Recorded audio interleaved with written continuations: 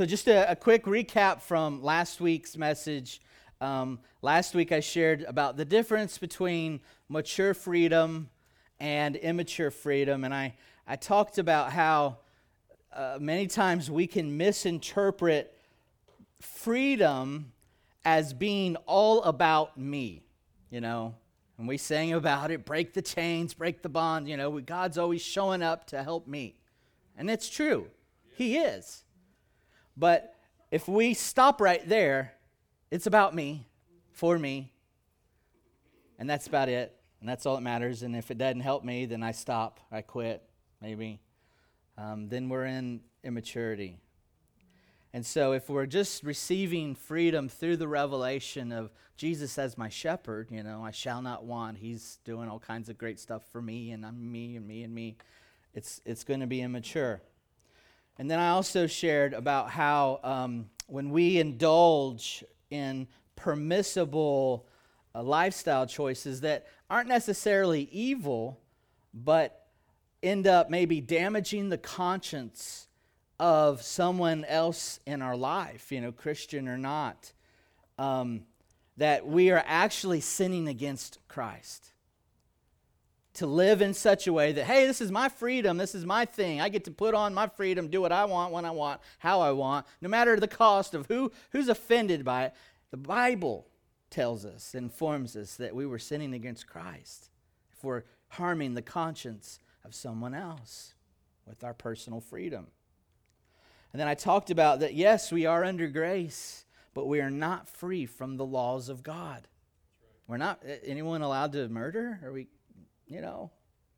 stealing and coveting, any of that stuff? That's all stuff that we're still held to. What we are free from is having to perform to get God's righteousness, to get, be right with Him. We don't have to perform. We're not under that any longer. And then I finished up last week with posing a question, about when it comes to the very precious life of God that lives inside of us, when it comes to our inner man, our soul, are we living to protect that? Are we living to protect the Spirit of God, my soul, or are we choosing things in our liberties that end up dulling, weakening, or even harming our inner man? And I said this, are we living pro-life or pro-choice? Are we doing things that's harming the life that lives within us? Mature freedom is a freedom that leads us to holiness. And it puts the law of love, right? Love God, love your neighbor. It puts that above my personal freedoms. So, today, I want to unpack living holy. I want to talk about that. I want to help us, understand that. And for us to understand what live holy means, we have to understand what holy, means. And so I'm actually going to start with a video this morning. And some of you have maybe already seen this when it was floating around on Facebook months ago. But it's a video, and it just does a great job of succinctly talking about holiness. And I thought it would be very helpful. So if you would, go ahead and hit play on that and get the volume up. I love to see visually stuff like that, and I think it helps us a whole bunch. And so I just to kind of re-emphasize some of the things that we just saw, and I'm going to add a couple extra thoughts as well about our understanding of holiness.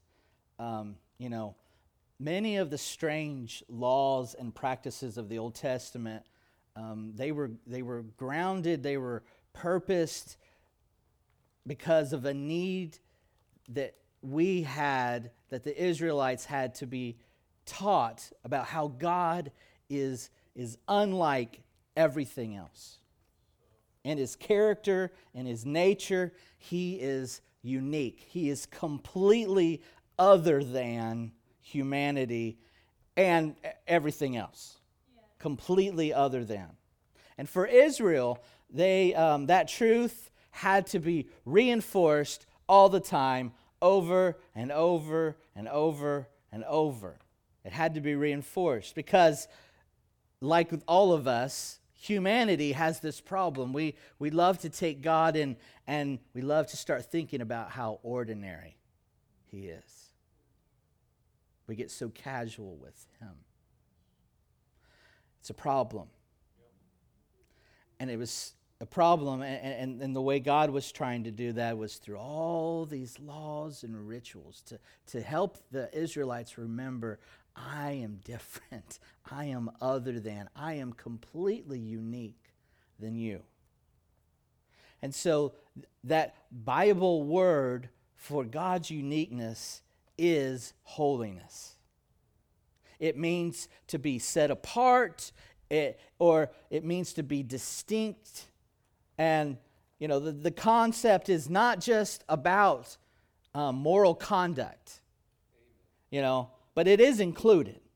But it's not just about that. In fact, Leviticus 19, verse 2 says, "Speak to all the congregation of the people of Israel and say to them, you shall be holy, for I, the Lord, your God, am holy." Now, the question of how is God holy? How is He this other? Well, the short answer is in every way. He is completely different. He is completely, but it's too abstract. And so let's talk about some practical ideas. For example, the Bible teaches that God was not only the source of Israel's life, but He was life. Everybody say, God is life. God is not of the earth. He's the earth is a place of death and disease and imperfection. God's realm is supernatural. Our realm is natural. And the earthly space that God chooses to invade and occupy, when He does that, that space becomes sacred. It becomes otherworldly by His mere presence. The space that you and I are occupying, it's ordinary. It's normal. It's earthly. God is the polar opposite of ordinary. God is holy. And not only does Leviticus 19:2 say that we are to be holy, but we've got all kinds of stuff in the New Testament that declares, we are to be a holy people. 1 Peter chapter 1 and starting in verse 15 says, "But just as He who called you is holy, so be holy in all you do. For it is written, be holy because I am holy." So this thing of holiness, it's this call for us to be like God. It is a call for us to be like our Heavenly Father. It's a challenge to us that to be restored in the image of God. And the very best example we have of this image of God is the Son, Jesus Christ. Jesus is the perfect image of God, and therefore holiness is Christ-likeness. And so when we start pursuing holiness is this thing of living life in such a way that we are seeking to identify with God's otherness. Is this making sense? Go ahead and just nod your head and let the rocks rattle around. Yes, Pastor. We are in pursuit of living in the image of God. And the way we do that is through pursuing holiness. I think, it's just my opinion, but I think one of the reasons for our lack of holiness is that we strive so hard sometimes to identify with the humanity of Jesus more than his divinity. You know, we read about what he did in the natural, and we spend most of our time trying to imitate his actions without actually having his motivation or having his objective. Yeah, I get it. Jesus, he hung out with liars and prostitutes and drunkards and foul-mouthed abusers. But see, he does it for a completely different reason than some Christians hang out with those people. You know, but we look at Jesus' behavior and we use it to justify our behavior. You know, Jesus went to bars, so can I. Yeah, he may have stepped into a bar a time or two, but he went seeking and saving, right? You're going because it's dollar beer night. Big difference. We're focused on the wrong stuff, okay? What he did without the motivation of why he's doing it, it doesn't work. We've got to focus our lives on being set apart while going into those dark places to save the lost. And no, you don't have to be super hyper spiritual about it. You know, don't go into some bar and start yelling at the top of your lungs, Jesus loves you! Just don't. Go in and be love. Be love to everyone. Because they're looking for love in all the wrong places. Yeah, come on. And maybe they'll just come across you and find the right kind of love. If you're there to be light, if you're there to do dollar shots, well, then I hope they skip you. I'm sorry. I hope they do. So go hang out, drink a Coke, and love the lost. You know, we have to shift our focus from the natural to the supernatural. Our goal in life is to identify with the otherness of God. Now, the Bible has a special word that kind of defines the process of living holy. The process of identifying with God's otherness. And it is this word, it's called sanctification. Everybody say sanctification. And so just like the word holy, sanctification means to be set apart. It means to be holy. It means to yield your life to God. Romans 6 verse 19 says, I am speaking in human terms because of your natural limitations. For just as you once presented your members as slaves to impurity and to lawlessness leading to more lawlessness, so now present your members as slaves to righteousness leading to sanctification. Now, it's important to understand that sanctification is completely different than salvation. And I'm going to use marriage as a way to kind of show the difference between salvation and sanctification. So, for instance, when I got married, my delight was primarily about what or whom I was getting. I claimed this wonderful woman all for myself. You're mine, woman. Give it up. She was mine. And she met my criteria. Hey, listen, don't get on a tangent. Listen. She is an awesome woman. But listen, it was mainly about me. You know, she had met all my criteria, and I just knew she was going to meet all my needs and expectations. Right? Do you see a theme here? It was mainly about the great deal that I was getting.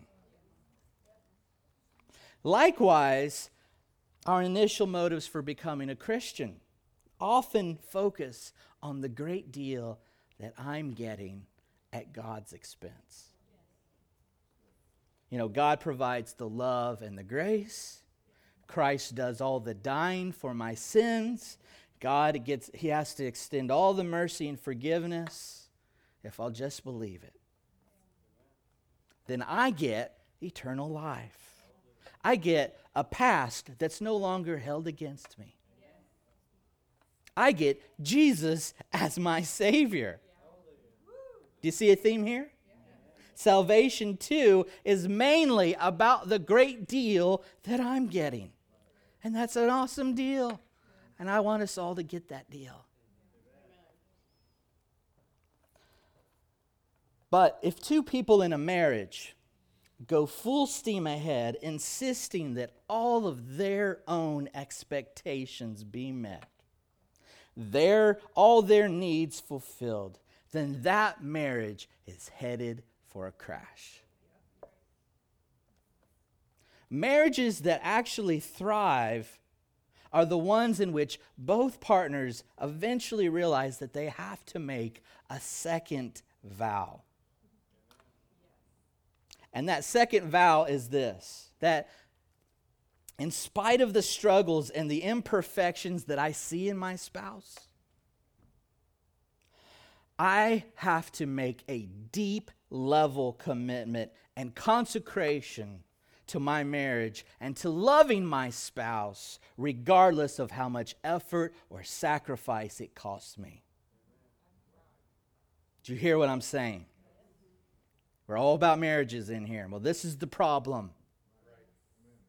When the great deal wears off, I got the girl of my dreams. Oh, we get to have sex and be okay, and all my stuff gets to happen for me. When that wears off, and they no longer want to fulfill your every wish and desire, it's time to man up to the next level. You've got to make a decision to commit yourself no matter what. Hell or high water. And you will go through hell. Paul promised us, if you get married, you will have trouble. That's in the Bible. I don't even have to interpret it.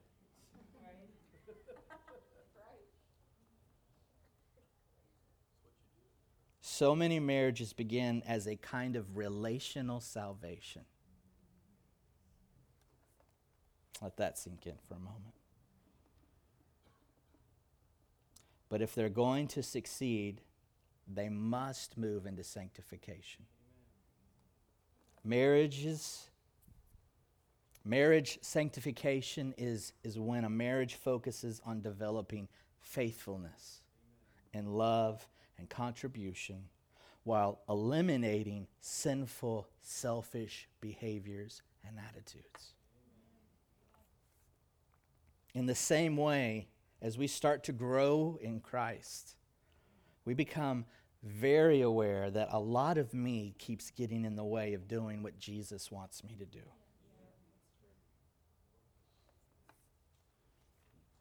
And the Bible sometimes refers to that me factor as our flesh. The flawed part of me, the flawed human nature that is inclining me to sin. It's pushing me towards an ungodly character. So personal sanctification is needed for us as Christians to thrive. And, in what may seem as an oversimplification, salvation depends on Christ as our Savior. Sanctification seeks to establish Christ as Lord. You need both.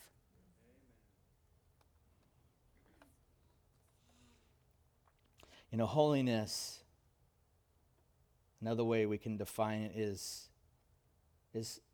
purely just loving God with all of my heart, my soul, my mind, my strength, and loving my neighbor like I love myself. Simply put, holiness is Christ-likeness. Holiness is not an it, like I've got it. Oh, you've got holiness. No, it's a him that I need. In Him, I find purity, I find power, I find the ability to obey. Jesus Himself is the definition of holiness. And as long as Jesus Christ is the central thrust of what we teach about holiness, then it's going to keep us from getting off on tangents. And then the religious cops show up because we're legalistic. I don't want to get legalistic. I hate it. I don't want to be religious. And if Jesus doesn't stay the focus, we can go that way. Jesus loved His Father and His neighbor perfectly. Perfectly. Which thus then He was able to obey the Father perfectly. You see, love and obedience, one springs from the other. Holiness in our life is perfect love.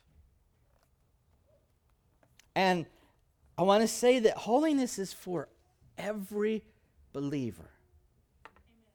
Every one of us. Holiness is not reserved for pastors and missionaries who have enough time to pray all day long. Right? Isn't that what you do? You just pray and read your Bible. Yeah, that's it. That's all I'm doing. Holiness is for all of us.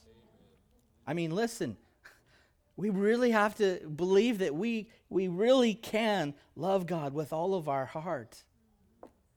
I mean, do you believe that? Yeah. That you can really love Him with all of your heart, all of your soul, all of your mind, all of your strength. Yes.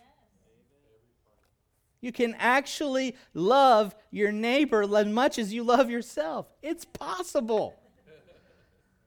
Especially with the jerk that lives next door that flicks his cigarettes into your yard. I can love that dude. Just like I love me.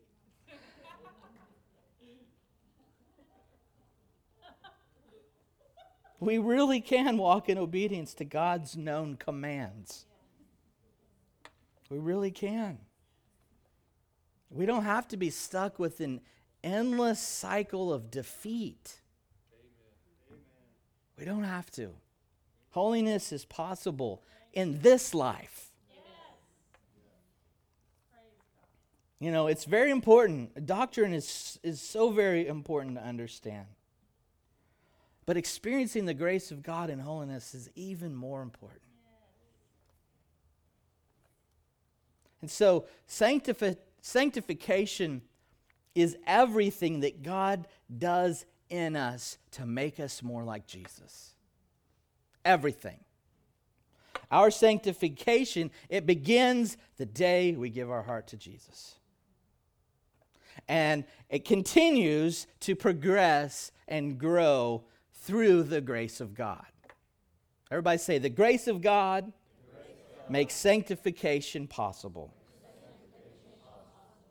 Sanctification is God's Spirit at work in our mind, in our soul, in our spirit, in our body, our entire life. Changing and renewing my desires. What I even desire in life. My thoughts. It changes how I even think about stuff. Changes what I'm interested in. It'll get you off watching the Kardashians, I promise. Your interests will change. It'll change our attitudes. It'll change how we behave. You won't crave the same stuff. Sanctification is how God transforms us into the likeness of His Son. And if we would be that kind of believer, that kind of follower, then those changes start to shift our focus and we become increasingly active in caring for the rejected and for the widowed and the orphan and the poor and those in jail, people who are in distress and in need. We don't care very much right now because we're not very much like His otherness. But when we pursue this life and the love of God fills us, then what's important starts to change drastically. We start to become Christians who actually look for opportunities to use our personal resources to help and aid other people. And listen, this is really important. I want you to get. The focus of sanctification is about healing the dysfunctionality of sin in our lives. I don't know about you, but sin has created lots of dysfunction in my life. And not only the sins that I've opened the door to and that I've personally committed, but think about all the sins that have been passed down to me through generational curses. And so sanctification is God's process of cleaning up the mess of sin in my life. Why do I keep getting angry and blowing up?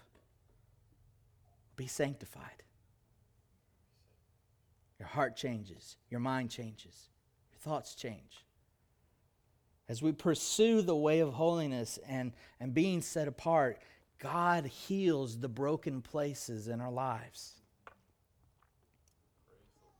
You know, and what's super powerful is that all spiritual blessing, we already have it. We already have, things like justification and sanctification. These already belong to us as Christians the moment we give our lives to Jesus. Ephesians 1:3 says that. Blessed be the God and Father of our Lord Jesus Christ, who has blessed us in Christ with every spiritual blessing. Say that. Every spiritual blessing in the heavenly places. That means sanctification is total and final in one sense. But it also means that sanctification continues until we breathe our last breath. Or Jesus returns, which I hope is sooner.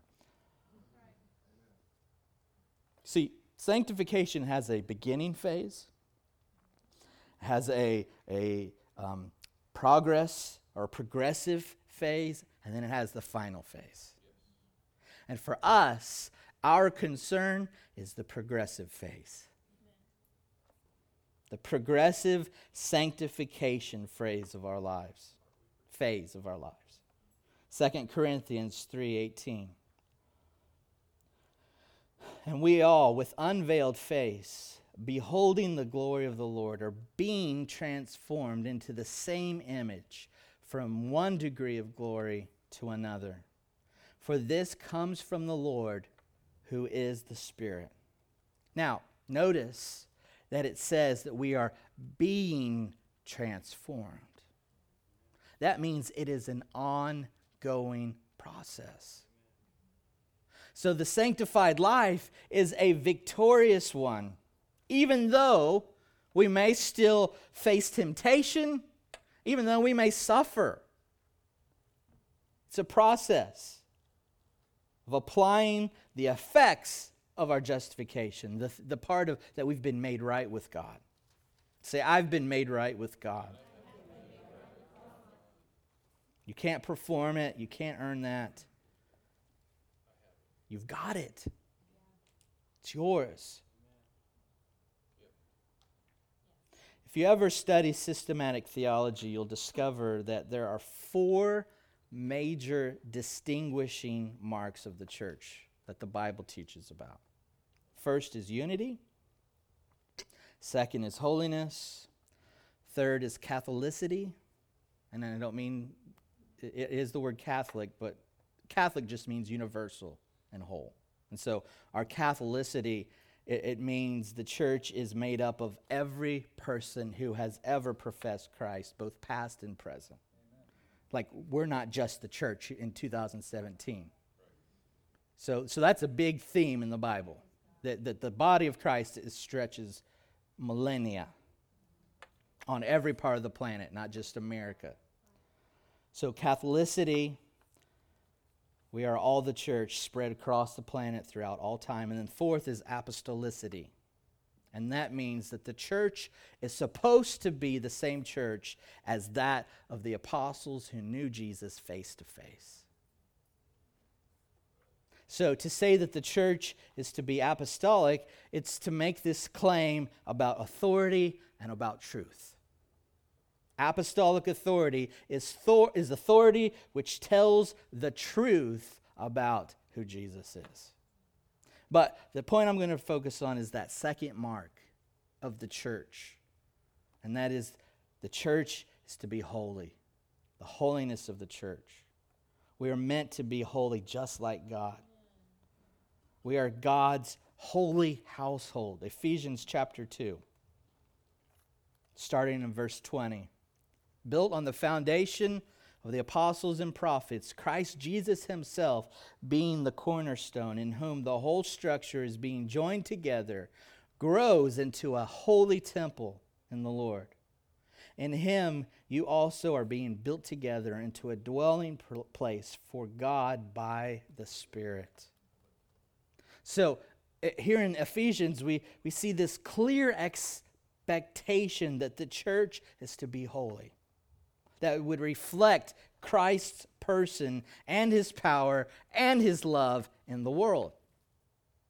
Faithfully, without sin, without brokenness, without conflict. Ephesians 5, verse 25, it says, "Husbands, love your wives as Christ loved the church and gave himself up for her, that he might sanctify her, having cleansed her by the washing of water with the word, so that he might present the church to himself in splendor, without spot or wrinkle, or any such thing, that she might be holy and without blemish." God intends the church to be holy, to be without spot, to be without wrinkle, holy, without blemish. And I realize that can be really hard to believe. It's about as easy to believe sometimes as unity. That we're going to all be one real church, not divided. But there is moments of unity. And the church is holy. But we're also aware that we fail at that. And if we're not aware, well, we need to be. Because there is a long history of ugly sin in the church. It's a painful history. But holiness of the church, the holiness of individuals, isn't something that we have to accomplish all by ourselves. It's ours because of the gift of grace. And only through the power of the Holy Spirit. And it's only available to us because of what Christ has done. That's it. It's obvious that when we lack holiness, it's damaging our witness. And when the world looks at what should be holy and instead sees ugliness or lies or even evil, then it's no surprise that the world's turned away. But when the Spirit makes us holy and we cooperate with that, it's beautiful. We actually become magnetic. In Acts where it says they were added to daily, that's called magnetism. There is something that was on those people, those first Christians, that everyone wanted to be a part of.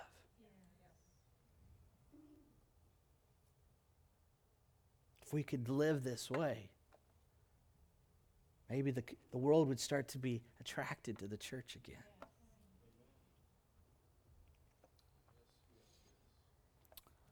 So I'm going to finish up. I want to just share a few benefits of living holy. So, number one, holiness fosters intimacy with God. And it builds spiritual strength and stability. Holiness fosters intimacy with God and builds spiritual strength and stability. Psalm 15, verse 1. Lord, who may dwell in your sacred tent? Who may live on your holy mountain? The one whose walk is blameless, who does what is righteous, who speaks the truth from their heart, whose tongue utters no slander, who does no wrong to a neighbor and casts no slur on others, who despises a vile person but honors those who fear the Lord, who keeps an oath even when it hurts and does not change their mind, who lends money to the poor without interest, who does not accept a bribe against the innocent. Whoever does these things will never be shaken. When we choose to live to be holy and set apart, there develops this intimacy with God. And out of that intimacy comes a spiritual strength and stability. We grow in confidence in the Lord. And when our hearts and our minds are clean, then we feel bold to live and proclaim the gospel. Have you ever experienced that? You know? Because a guilty conscience has a really good way of eroding our faith. It really has a way of eroding me being bold about Jesus. Courageous in my faith. And when that happens, then it opens this door to shame. And shame comes in and we get in fear, and then we start hiding from God and people. Holiness breaks shame. It breaks fear. It breaks control. And it helps foster intimacy with God. Psalm 24, verse 3. Who may ascend the mountain of the Lord? Who may stand in his holy place? The one who has clean hands and a pure heart, who does not trust in an idol or swear by a false god. They will receive blessing from the Lord and vindication from God their Savior. Such is the generation of those who seek him, who seek your face, God of Jacob. Number 2, holiness makes us useful and effective for God's purposes. Holiness makes us useful and effective for God's purposes. 2 Timothy chapter 2, verse 20, it says, in a large house there are articles not only of gold and silver, but also of wood and clay. Some are for special purposes, and some for common use. Those who cleanse themselves from the latter will be instruments for special purposes, made holy, useful to the master, and prepared to do any good work. Flee the evil desires of youth and pursue righteousness, faith, love, and peace, along with those who call on the Lord out of a pure heart. Don't have anything to do with foolish and stupid arguments. We can do a whole message on that one. Because you know they produce quarrels. And the Lord's servant must not be quarrelsome, but must be kind to everyone, able to teach, not resentful. Opponents must be gently instructed, in the hope that God will grant them repentance, leading them to a knowledge of the truth, and that they will come to their senses and escape from the trap of the devil, who has taken them captive to do his will. Now, that's a lot. But again, I don't know about you, but for me, I want to be an instrument for special purposes. You know, Paul tells Timothy that if we cleanse ourselves, that we can be used for special purposes and any good work. So I ask myself, I go, well, what if raising the dead is one of those special purposes? What if casting out demons with just a word is one of those special purposes? And what if having your shadow heal someone Is that one of those special purposes? The ESV version of the Bible, it says honorable and dishonorable use. What if living holy, cleansing ourselves from dishonorable things actually opens the door to the greater things than this ministry that Jesus said we could do?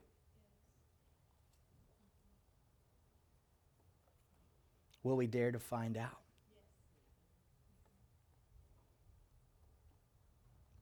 Number 3, holiness in your life causes people around you to glorify God. 1 Peter chapter 2, verse 9. But you are a chosen race, a royal priesthood, a holy nation, a people for his own possession, that you may proclaim the excellencies of him who called you out of darkness into his marvelous light. Once you were not a people, but now you are God's people. Once you had not received mercy, but now you have received mercy. Beloved, I urge you as sojourners and exiles to abstain from the passions of the flesh, which wage war against your soul.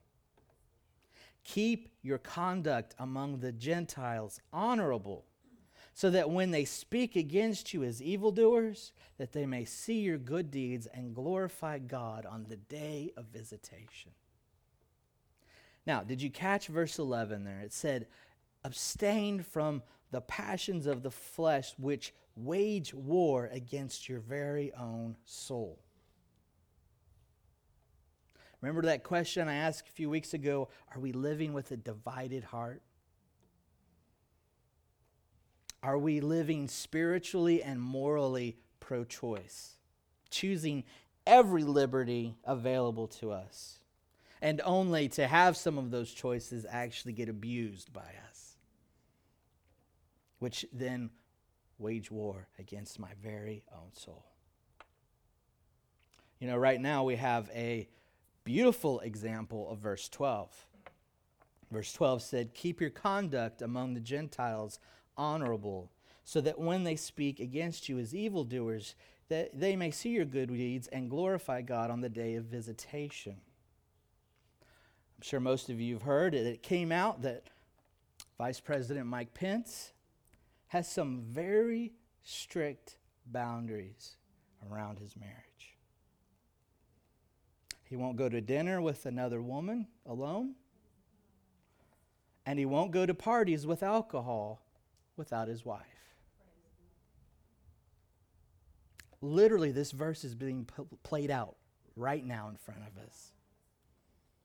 Because the godless media machine is speaking against Pence right now for those boundaries. And they're calling him evil.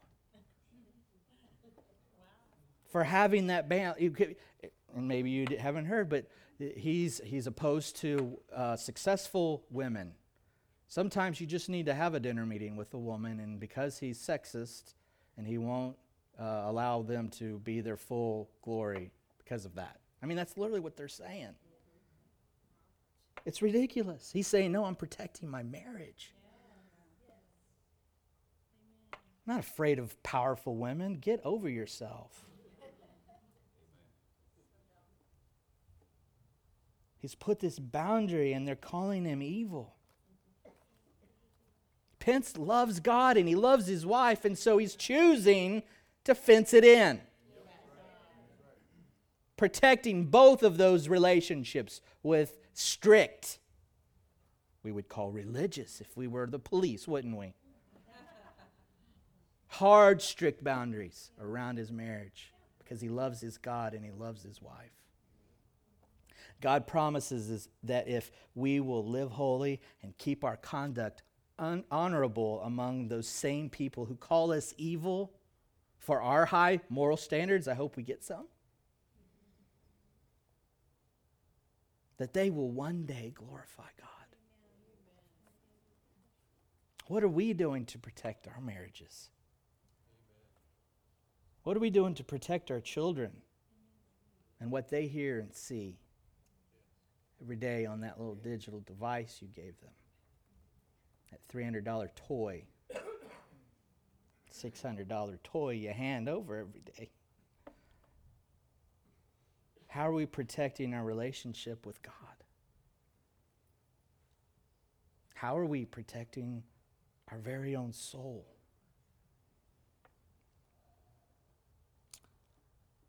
Well, number 4, holiness pleases God and it produces fruit. Ephesians 5, verse 1. Follow God's example, therefore, as dearly loved children, and walk in the way of love, just as Christ loved us and gave himself up for us as a fragrant offering and sacrifice to God. But among you there must not be even a hint of sexual immorality, or any kind of impurity, or of greed, because these are improper for God's holy people. Nor should there be any obscenity, or foolish talk, or coarse joking, which are out of place, but rather thanksgiving. For of this you can be sure, no immoral, impure, or greedy person, such as an idolater, has any inheritance in the kingdom of Christ and of God. Let no one deceive you with empty words, for because of such things God's wrath comes on those who are disobedient. Therefore, do not be partners with them. For you were once darkness, but now you are light in the Lord. Live as children of light. For the fruit of light consists in all goodness, righteousness, and truth. And find out what pleases the Lord.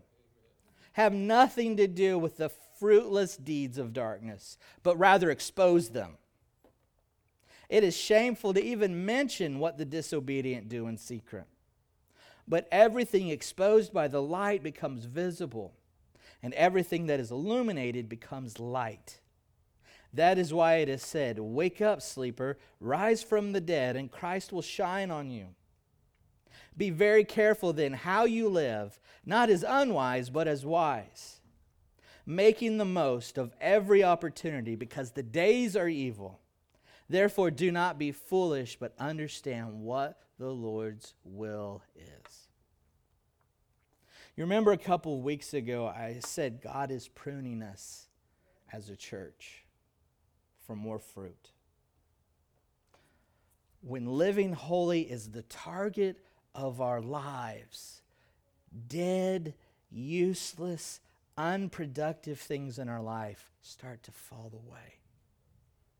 You know, every time I do a media fast where I turn off TV and digital entertainment, we do them sometimes, and every time I do one of those, I realize how little I actually need all of my digital entertainment.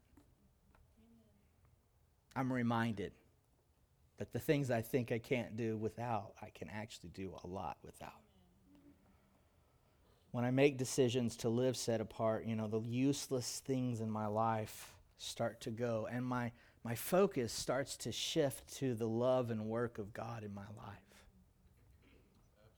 as well as my mission on this earth. Hebrews 12:11 says, "No discipline seems pleasant at the time, but painful. Later on, however, it produces a harvest of righteousness and peace for those who have been trained by it." Holiness produces a harvest of fruit. So let's be imitators of God. Let's pursue and identify with God's otherness. We have to be a people who live holy unto the Lord. We have to be set apart from the world. So let's allow the Lord's discipline to work in our life.